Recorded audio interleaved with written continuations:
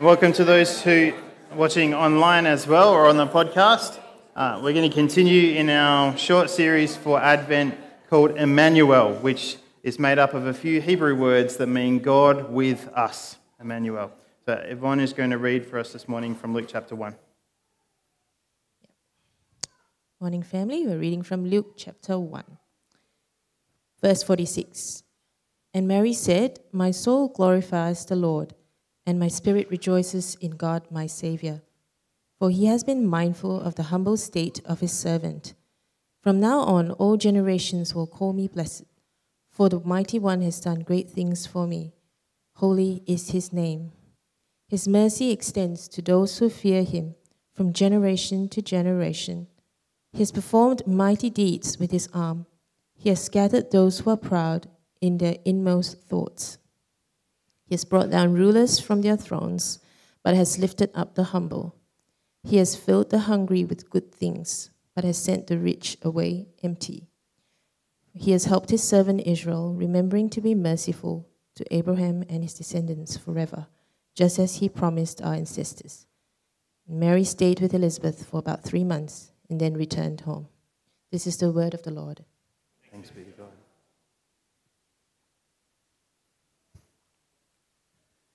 So, Father, as we open your word this morning and come to reflect on what you would have to say to us in it, we're so grateful for the scriptures passed down to us, this account, this collection of narratives that all form one narrative which tell us of your character, your nature, your heart for humanity and for us.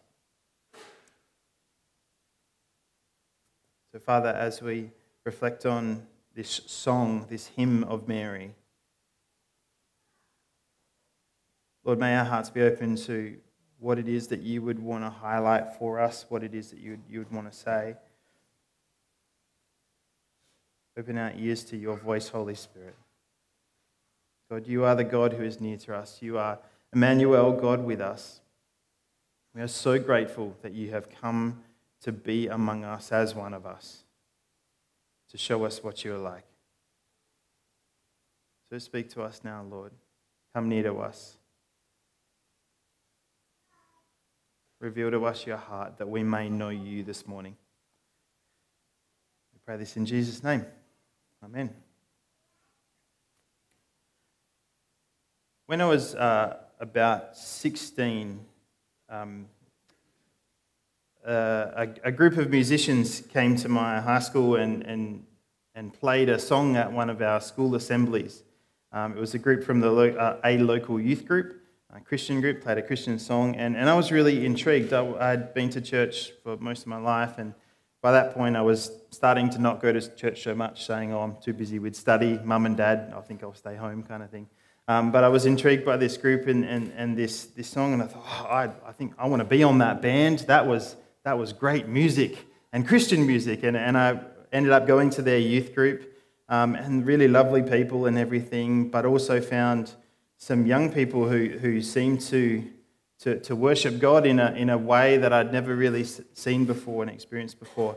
I ended up sort of beginning to join this youth group, and soon after joined with them for a youth camp that they held as part of the group. And on this camp we sung and had fun and heard some teaching. But during one of the times of worship one evening, one of the songs, the bridge of the song went like this: "How could it be that you were the one on the cross, lifted for all our shame? How could it be that the scars in your hands were for me, and you are the King of all?" And when that song when we were singing that song, and when I heard those words, at one point, in hearing those words and singing those words, I just felt the truth of them. And it was this experience of God just coming close and revealing his love to me in words like that. And it was an experience of the closeness and the presence of God that I'd never before had. Around the same time, I think shortly after, that with that same youth group, went along to a Christian youth event, like a conference thing, and can't remember what the speaker was talking about exactly, but I remember afterwards, after this particular session, leaning over the balcony at Challenge Stadium, as it was then called, and just praying that I would hear God's voice, that God would speak to me, that I would have that God personally would say something to me, that I would know He was really real and present in my life because of that. And I was praying fervently for this. I wanted this, and nothing happened. And so I sort of said, okay, God, maybe now's not the right time. I'll just leave this with you. And at that moment, a friend came over and put his hand on my shoulder and my brother's shoulder, who was standing next to us as well. And he prayed something, God, you love these guys, or, they're precious to you, or whatever. I don't remember exactly what it was. And in that, I felt like God was speaking to me in those words. I said, thank you, God, that you answered my prayer. You've come close to me. You've spoken to me personally. I share those stories because they were two experiences that were incredibly formative experiences for me. They were interactions with God that changed me, personal encounters with God. And having those experiences that changed me, it kind of catapulted my faith as a young Christian. And then it kind of gave me a taste of the nature and heart of God that kept me, I guess, trusting in a God who wasn't just a theory anymore. This was somebody I could know. I didn't fully know Him yet, still don't, but it was a personal interaction. As we come to the end of the year, so this is the last Sunday that I'll get to be in the pulpit. A couple of others speaking for us in the coming weeks. But as we come to the end of the year, I've been reflecting on everything that we've looked at this year in Mark's Gospel, which we finished a few weeks ago. Everything that I've shared from the front, and I've been asking myself, what's really the most important thing? Like, if everything else I've presented about this concept of being like Jesus, if everything else is forgotten, which probably has been forgotten by now, what's the one thing to remember? Like, if there was one thing that we took away, what would it be? And I guess there's, it's hard to pick, but I think it's simply knowing God. That if we come away with this is the theory and the practicalities and what it means to be like Jesus and how we do this, but don't come away knowing Him, really knowing God personally, then all the rest is worthless. The God who comes near, the God who is with us, Emmanuel, came near so that we can get to know Him.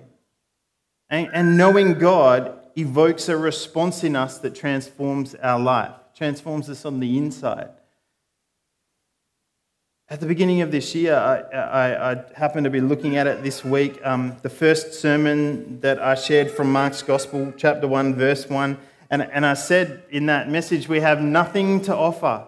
We, the Billabong, us Christians in this place, we have absolutely nothing to offer anyone except what Jesus Himself offers.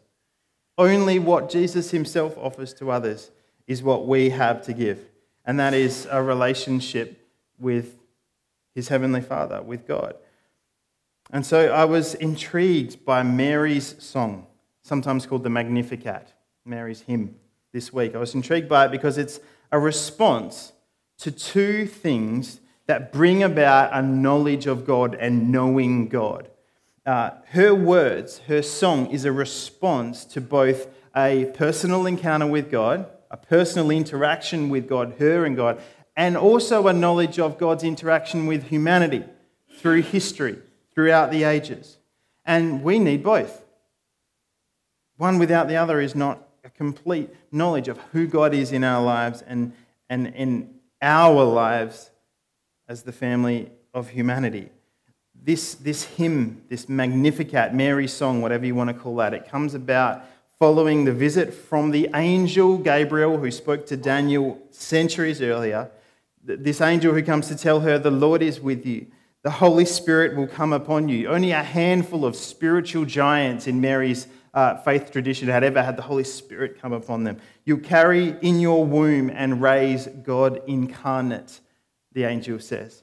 And so she's responding to this incredibly personal encounter with God, this God visiting her. But when I was 16 years old, which is probably about the age Mary was at this time, believe it or not. When I was 16 and had an experience of God's closeness, God's loving presence coming near to me, albeit not in the same way as he came to Mary, my response basically was something along the lines of, thank you, wow, I love you, God, and lots of happy tears. That was kind of my response. That's the language, that's the expression I had. But Mary's song of gratitude and adoration is a response to both her personal interaction with God and the interaction of God with humanity through the ages. Her song, these words we read today, are full of expression towards God that comes straight from the words of the Hebrew Scriptures, the Old Testament. So think about this. God chooses this teenage girl to be Jesus' mother, to carry and to raise Emmanuel, God with us. And the backdrop of her response is the Bible. These scriptures, they give her the words, the language to adequately express praise to this God. She already knows the nature and the character and the heart of God before she has this personal visit, interaction from him. Here are the books of the Bible that she's drawing from in her hymn of praise. Hannah's song in 1 Samuel, she kind of echoes that. The Psalms, Habakkuk, Ezekiel, Ezra, Genesis, Isaiah. Some people will then say also Deuteronomy and various other books are also alluded to. The words from these scriptures are used in her language to express praise to God. This is the canon, which just means the collection of writings. This is the canon, the Old Testament scriptures, that Mary turns to from memory, to find language to give praise to God, the canon that has formed her knowledge of God's nature and character. And I recently heard someone pose this question. What is the canon? The narratives that is informing your view of God.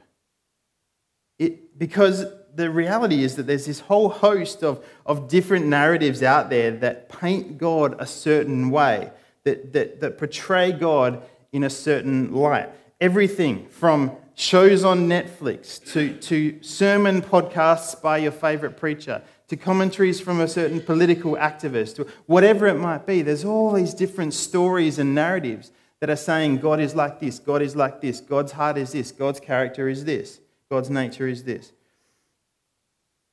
So if you were to have an intensely personal and profound interaction with God right now, what language would you have to express your response of gratitude and adoration? What forms your knowledge of God? What canon, what narrative are you drawing on to express that? Is it a bit of this and a bit of that? Is it this preacher and that book, this political activist, that friend, this experience, that memory, and we kind of put it all together and go, I think that's what God is like? Or is it the account of salvation history that's given to us as the story of the true God, the one and only story of the true God? Mary was 15 or 16 years old, and this narrative, the Bible, had shaped her knowledge of God. How amazing is that? How amazing. The challenge that we have is that there's so many competing narratives. There's so many competing stories telling us this is what God is like. And so we need to let the right one inform us. It means that the deeply personal and intimate encounters we have with God, they don't become the limit of our understanding of Him. They don't become the limit of our relationship with Him. There's just this emotional experience there, and this time He spoke to me there. They don't become all there is to our knowledge of and relationship with God. They just give an assurance to us that the same God who has been present throughout history is with us too. The same God who spoke to Abraham and Moses and David and Esther and Isaiah and Jeremiah and Micah and prophets, and the same God who came to them, but then also Mary and Jesus himself and Paul and Timothy and all those we read about. The same God, the same character, with the same character and the same nature, interacts with us. The challenge that I find, though, is that is this question of, is it really possible to understand and to know God? I mean, isn't God kind of bigger than us? Isn't God beyond our understanding, beyond our comprehension? Isn't God too mysterious? And this is where, at this time of year, this promise of Emmanuel, the promise that God has come to be with us, it begins to shift things from we've heard about who God is, but now he's coming near and we can begin to know him, not just go, oh, God's mysterious and unknown to us. Mary, drawing on the words of Scripture to describe God, and recognizing that in her pregnancy, so many of the promises of God are beginning to be fulfilled, so many of the promises. She describes a God who can indeed be known. So we can know the God who comes near, not just know what it feels like when that God comes near, as we spoke about last week. And this God is a God who is transcendent and immanent, powerful and near the humble, righteous and merciful, holy and incarnate. This is not a full picture of who God is, but it is what Mary expresses in her song, in her words. And this sets her God, this sets our God apart from the God of any other ancient or modern narrative, any other story that will try to depict God. Our culture can't come to terms with a big, transcendent, powerful, righteous, holy, powerful God being one in the same as baby Jesus, humble, poor human.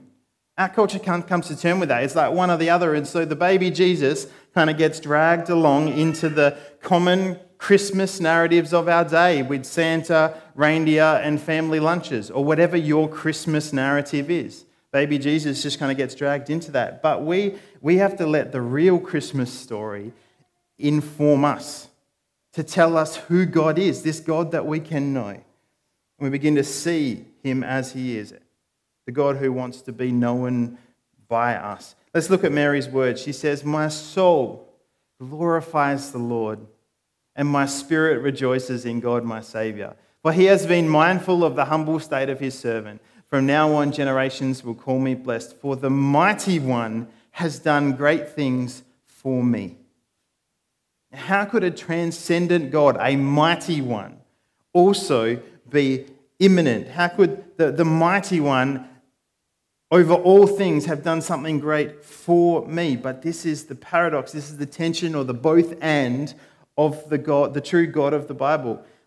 Some narratives depict God as all-powerful, but not close and personal. He's just a powerful God. Other narratives depict God as very relatable, like Bruce Almighty or Thor, but not mighty, not powerful, not transcendent over all things, just more personal, with flaws just like us. But the God Mary is singing about is transcendent and immanent. And as she quotes the prayer of Hannah from 1 Samuel and Psalms and how God's depicted in Genesis and all these places through the Old Testament, this is a God who somehow mysteriously is also both powerful and near the humble, personally reaching out to the less than powerful. Now, this was the opposite of other gods in that context. Then it was, if one of the Greek or Roman gods was a powerful god, then he or she associated with the powerful, the rich. And so the king or the pharaoh or the monarch would be like God's representative on earth. But that powerful God was not also near the humble and the poor and the lowly. But this is the God who Mary sings of, opposite to the other narratives of the day. In this day and age, there are some deplorable theologies and branches of quasi-Christianity that perpetuate a similar belief, that God is with the rich and the powerful, and if you're them, then you're close to God, and if you're not, you're far away from God. And yet this is not true. This is not the God we know. Powerful, yet near the humble, near the lowly, the poor. He's also a God whose mercy extends to those who fear him, is what Mary says. His mercy extends to those who fear him. See, Mary understood that this God was a righteous God. Or another way of saying that, similar, is a just God who evoked a fear in unrighteous people because there is justice for wrongdoing. That's what it means to be a just God. And yet, this same God who is just and righteous also extends mercy to those who recognize that righteousness. There are plenty of ways that God is depicted, plenty of narratives that depict God as righteous, just the God who you're not good enough for. And this happens both in the first century Jewish context and our context today. God is bigger and we're insufficient for him. But the flip side of that, the other kind of narrative, is a God who is someone with no standard.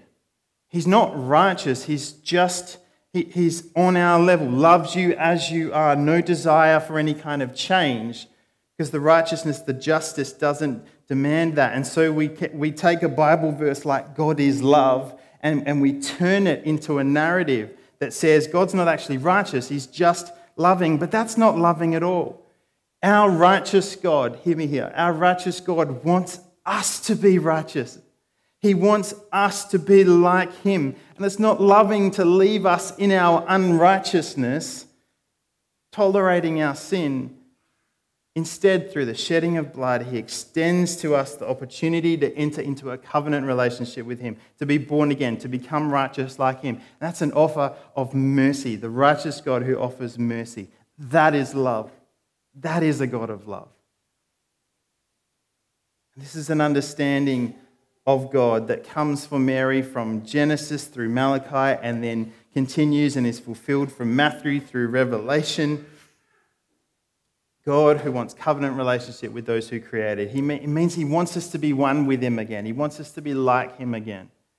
And that is the God of the Bible. Finally, Mary's praise is evoked from an understanding that the holy God has come near to her. The holy God is imminent. Holy is his name, she says, of the God who the angel says is with you now. The Holy Spirit has come upon you. He's come near. He's incarnate, near, present, but also holy. Now, how can this be? Because to be holy means completely different and distinct. And yet this holy God desires to be near to his people. It's a paradox. It's conflicting almost. Holy, different, set apart, but incarnate, near, like us. This is the God who Mary speaks about, the God that we worship, because his desire for us is to be holy like he is holy. This holy God doesn't want to separate himself so that we drift away into eternity with our unholiness, but he wants us to become like him. He doesn't give up his holiness. He brings us into his. One way that all of these things, transcendent but immanent, powerful but near the humble, righteous yet merciful, holy yet present or incarnate, that you might summarize this is the way Wayne Grudem puts it. He says, God is both infinite and personal. Infinite and personal. And I think this is why we need what Mary had, which is a knowledge of his infiniteness, his work through all of time, as well as a personal experience of his presence. If you've been to this church for a while, you know that I'm not likely to say that if we just know about God from the Bible, his involvement through history, that is really enough to know him personally. It's not. To just live our faith and our relationship with God vicariously through another character is not enough. Neither are there a few camps or conference experiences or emotional times of God's presence and love coming near to you that are enough for our knowledge and our knowing God, our relationship with God. But what really captured me about this story of Mary's encounter with God from Luke chapter 1 was that her heartfelt response to her heartfelt response to a personal interaction with God. God coming near to her personally. The God that she was hungry for. And this hunger, it was shaped by a knowledge of the scriptures. But then this response was sparked. This song, this hymn was sparked by the fact that God had now visited her and come near to her. I want to ask you the question this morning: does the Bible make you pray, God, I want you to come near to me like you came near to them? God, I want to know you like they knew you, like those characters of the Bible knew you. If that's not the response that the Bible is bringing out in us, we may not be reading it right. You know, there was a time that, I guess a while after being a 16-year-old, I thought that I'd graduated from 16-year-old me, whose faith was based on a few emotional experiences of God showing me his love. I thought I'd graduated from that to student of the Bible who could even teach others what God was like. I'd gone to the next level sort of thing. That's what I thought. Now I realize that what the Bible really does is humbles me as I recognize there's a great cloud of witnesses who God has been coming near to and interacting with for millennia, century after century after century.